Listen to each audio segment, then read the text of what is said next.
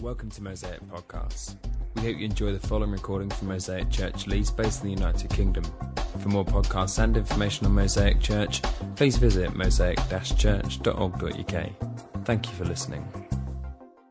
Well, the first thing you'll be glad to hear is that I have taken a 35-minute talk and condensed it into what is now going to be a 12-minute talk. The testimonies that you heard today were absolutely fantastic, and it was great to hear what God has done in the lives of Sarah, David and Stephen. And so they got their limelight. Today is all about what they did in this pool behind me, so I'm just going to do this as we go. We're going to see what comes out. So if you're a guest here today, you're very welcome. I'm sure those who got baptised would want me to pass on their thanks to you for coming if you're here to support them. Like Matt said, you're joining us as we're working through a book in the Bible called 1 Corinthians. It's actually a letter. It's a letter that a Christian guy called Paul wrote to a church in Corinth almost 2,000 years ago in the 1st century AD. We're in the third chapter, or the third part of this letter today. And we've seen over the last few weeks as we've come together as Mosaic Church that Paul has been building an argument in the beginning of this letter.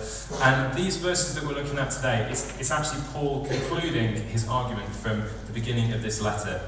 And Paul is going to summarise his main points from the first 3 chapters and give us one thing that he wants us to hear and take away and understand.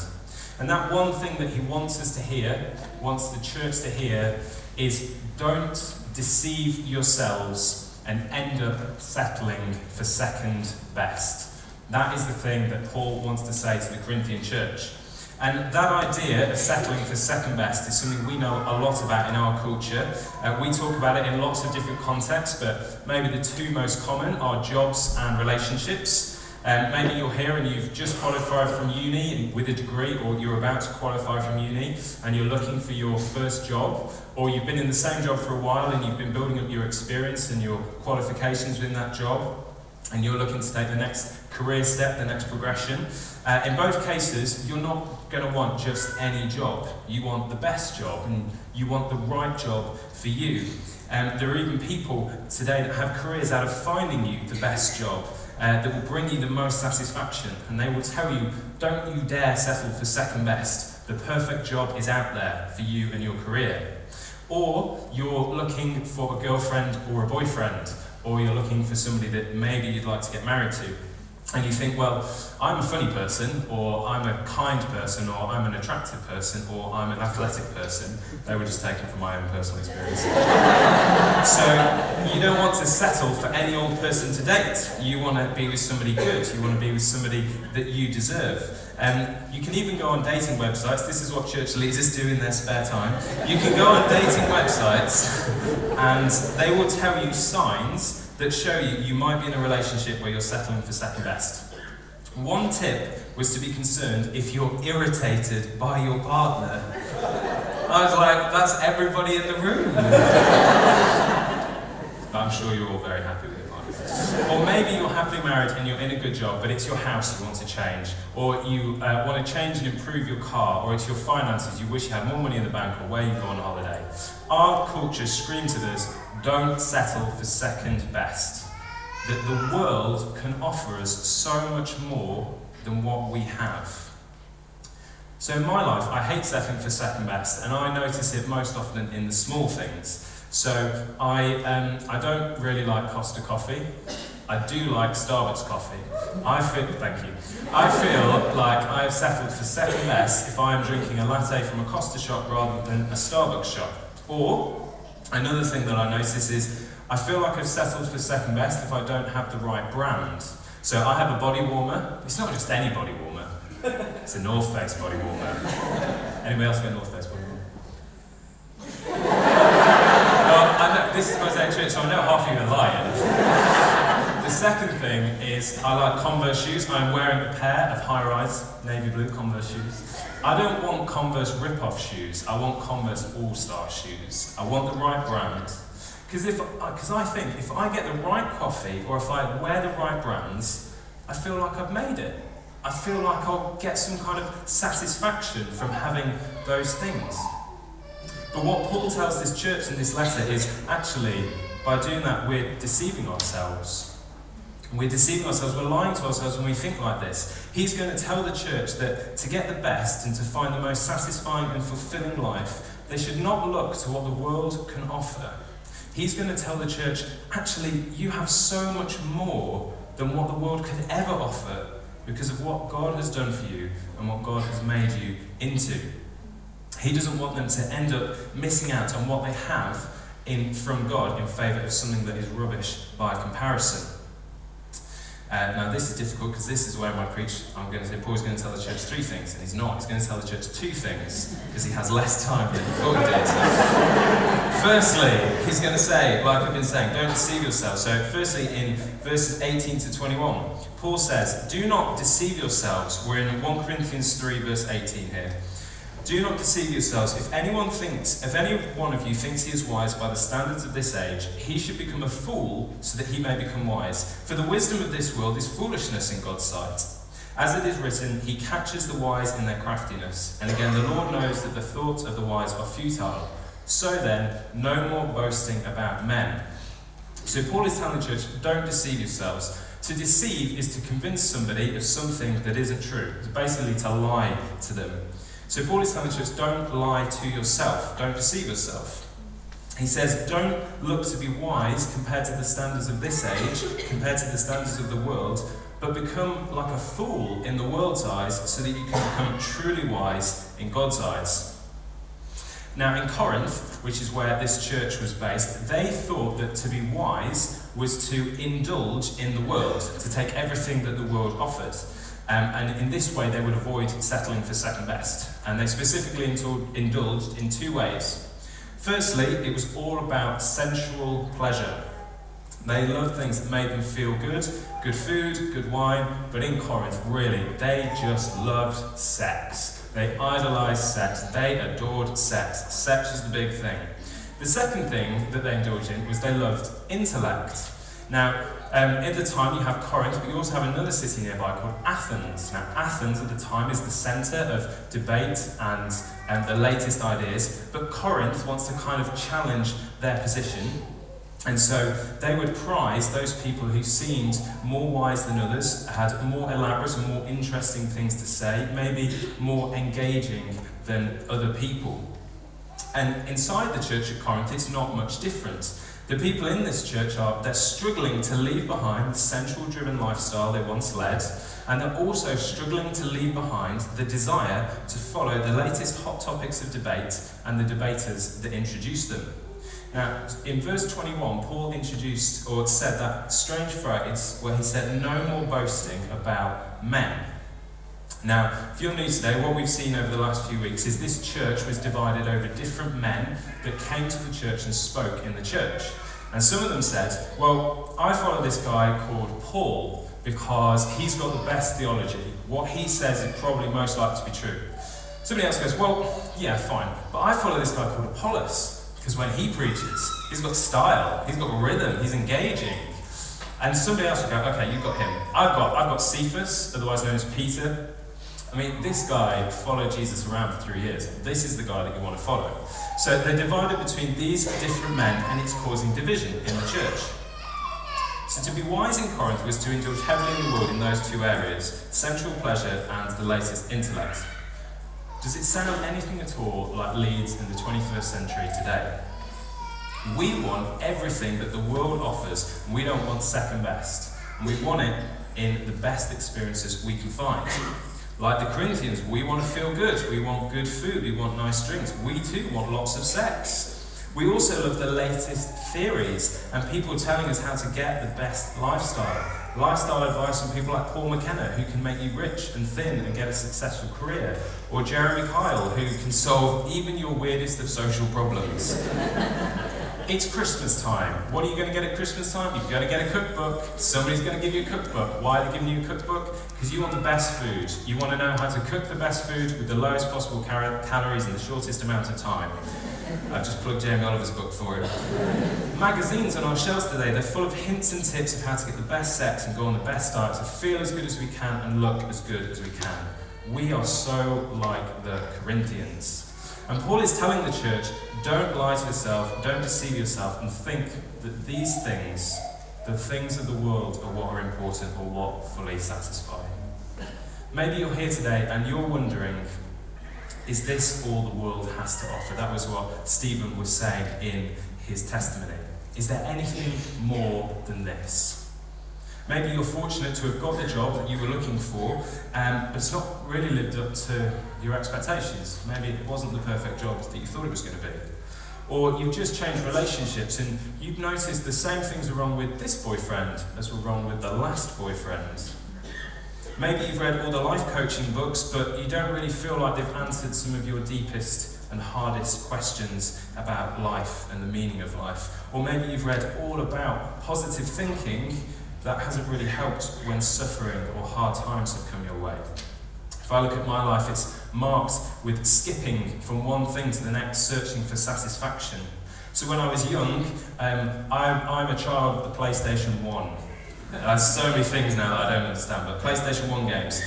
So when I was young, I wanted the newest game with the most entertaining gameplay. But I'd play that and then it would get a bit boring. So I'd want the next one, and I'd play that, and it would get a bit boring, and so I'd play the next one. And that cycle would keep going and keep going. It always left me wanting more. Then it was exercise equipment, so I could get fit and look good, which is why I look like I do now. So firstly, I got myself a rowing machine. I thought, right, I'm going to get fitter. Steve Redgrave, that's me. And I did get a little bit fitter, but it didn't make me feel how I wanted to feel.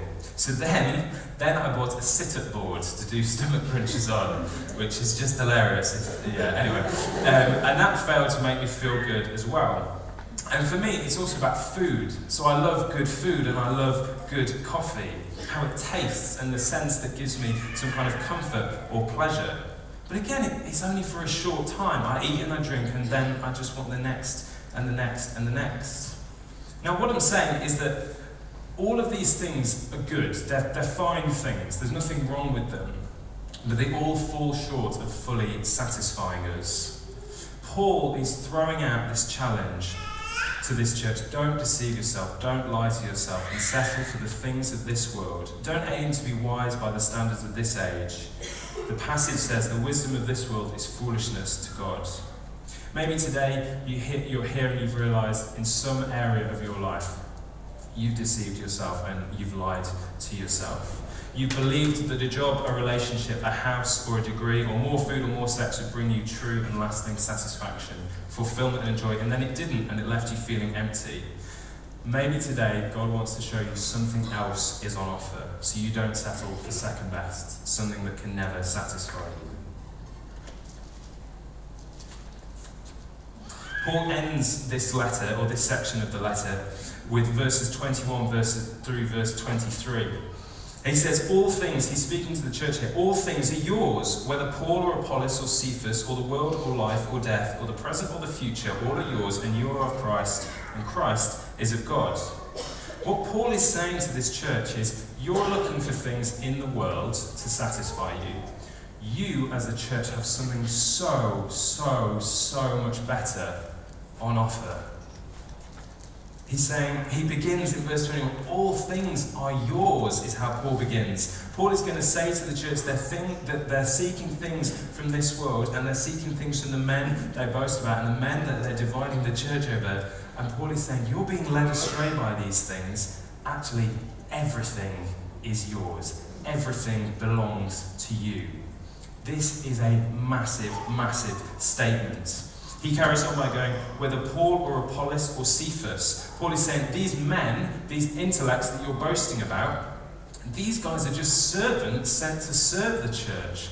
Don't boast about them. They're just there preaching the message of God, speaking to you about God's goodness. Hannah was up here a few weeks ago and she said it's a little bit like the church has gone out for a nice meal, but they're just boasting about, oh man, that waiter, he was brilliant. The way he picked up my plate from one area and he walked over, missing all the tables and chairs put out as obstacles for him, and then managed to put it down on my table. What a waiter. Paul's saying, really?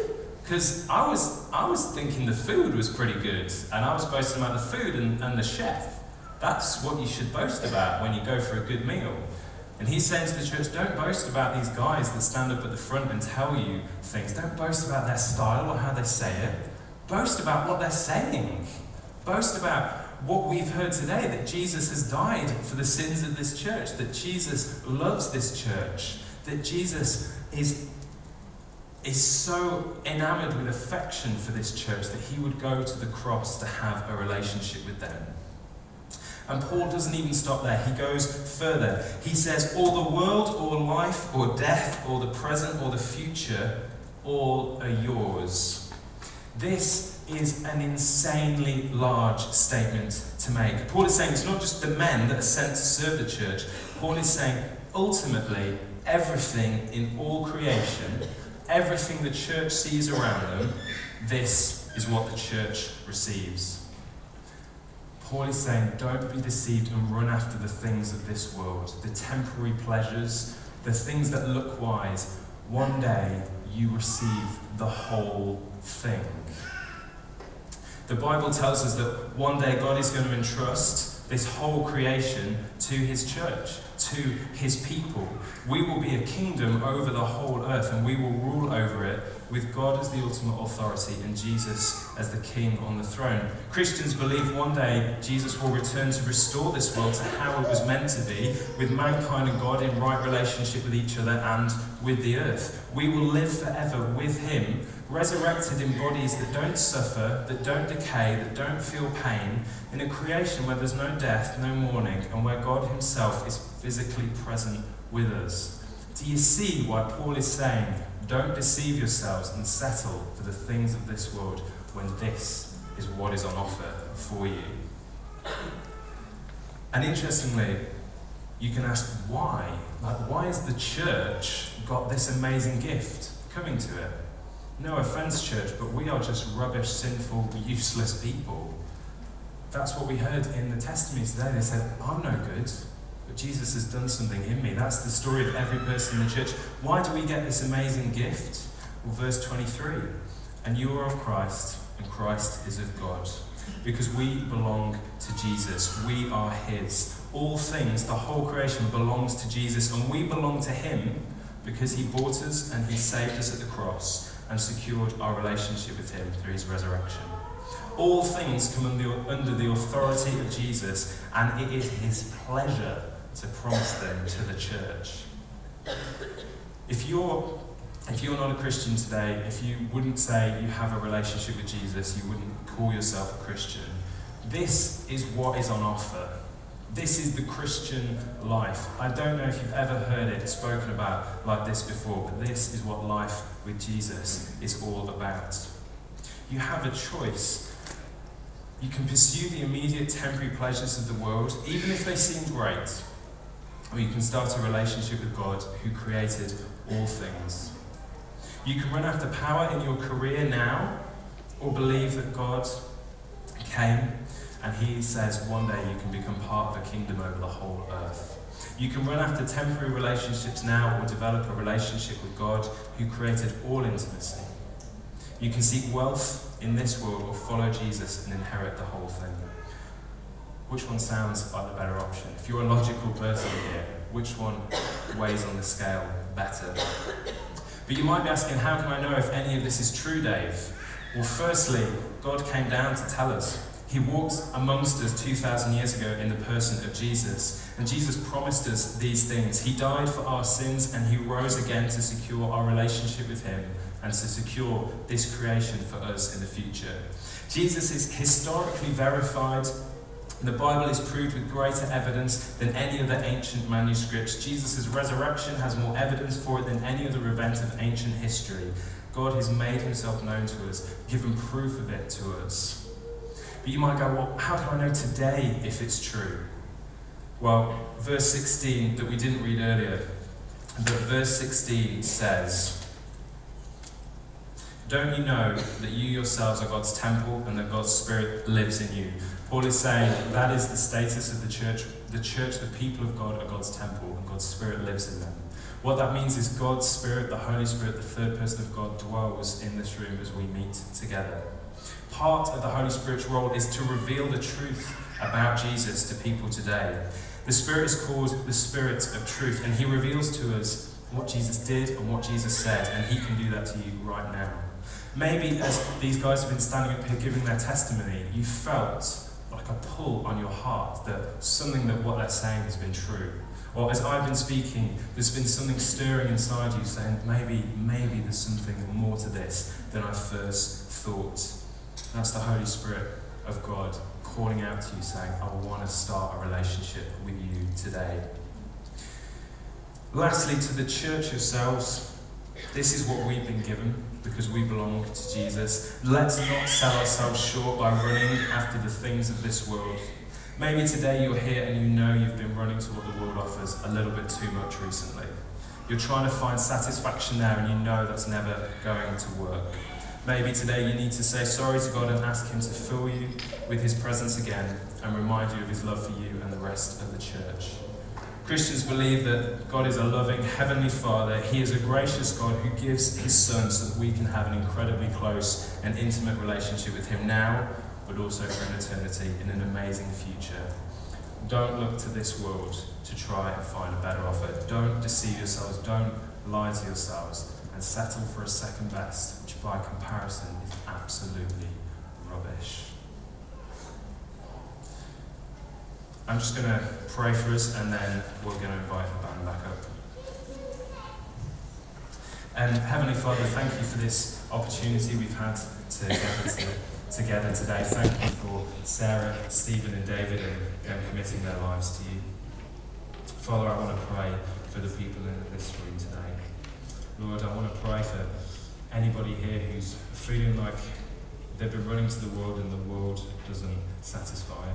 They've been running to the world to find fulfillment, but it's let them down time and time again. Lord, I pray that you'd speak into their hearts of a greater and a better truth. Lord God, that you, our loving Father, who gave your Son to take our sin and to promise us the most amazing life to the full, life for Jesus both now and for an eternity. In Jesus' name, amen.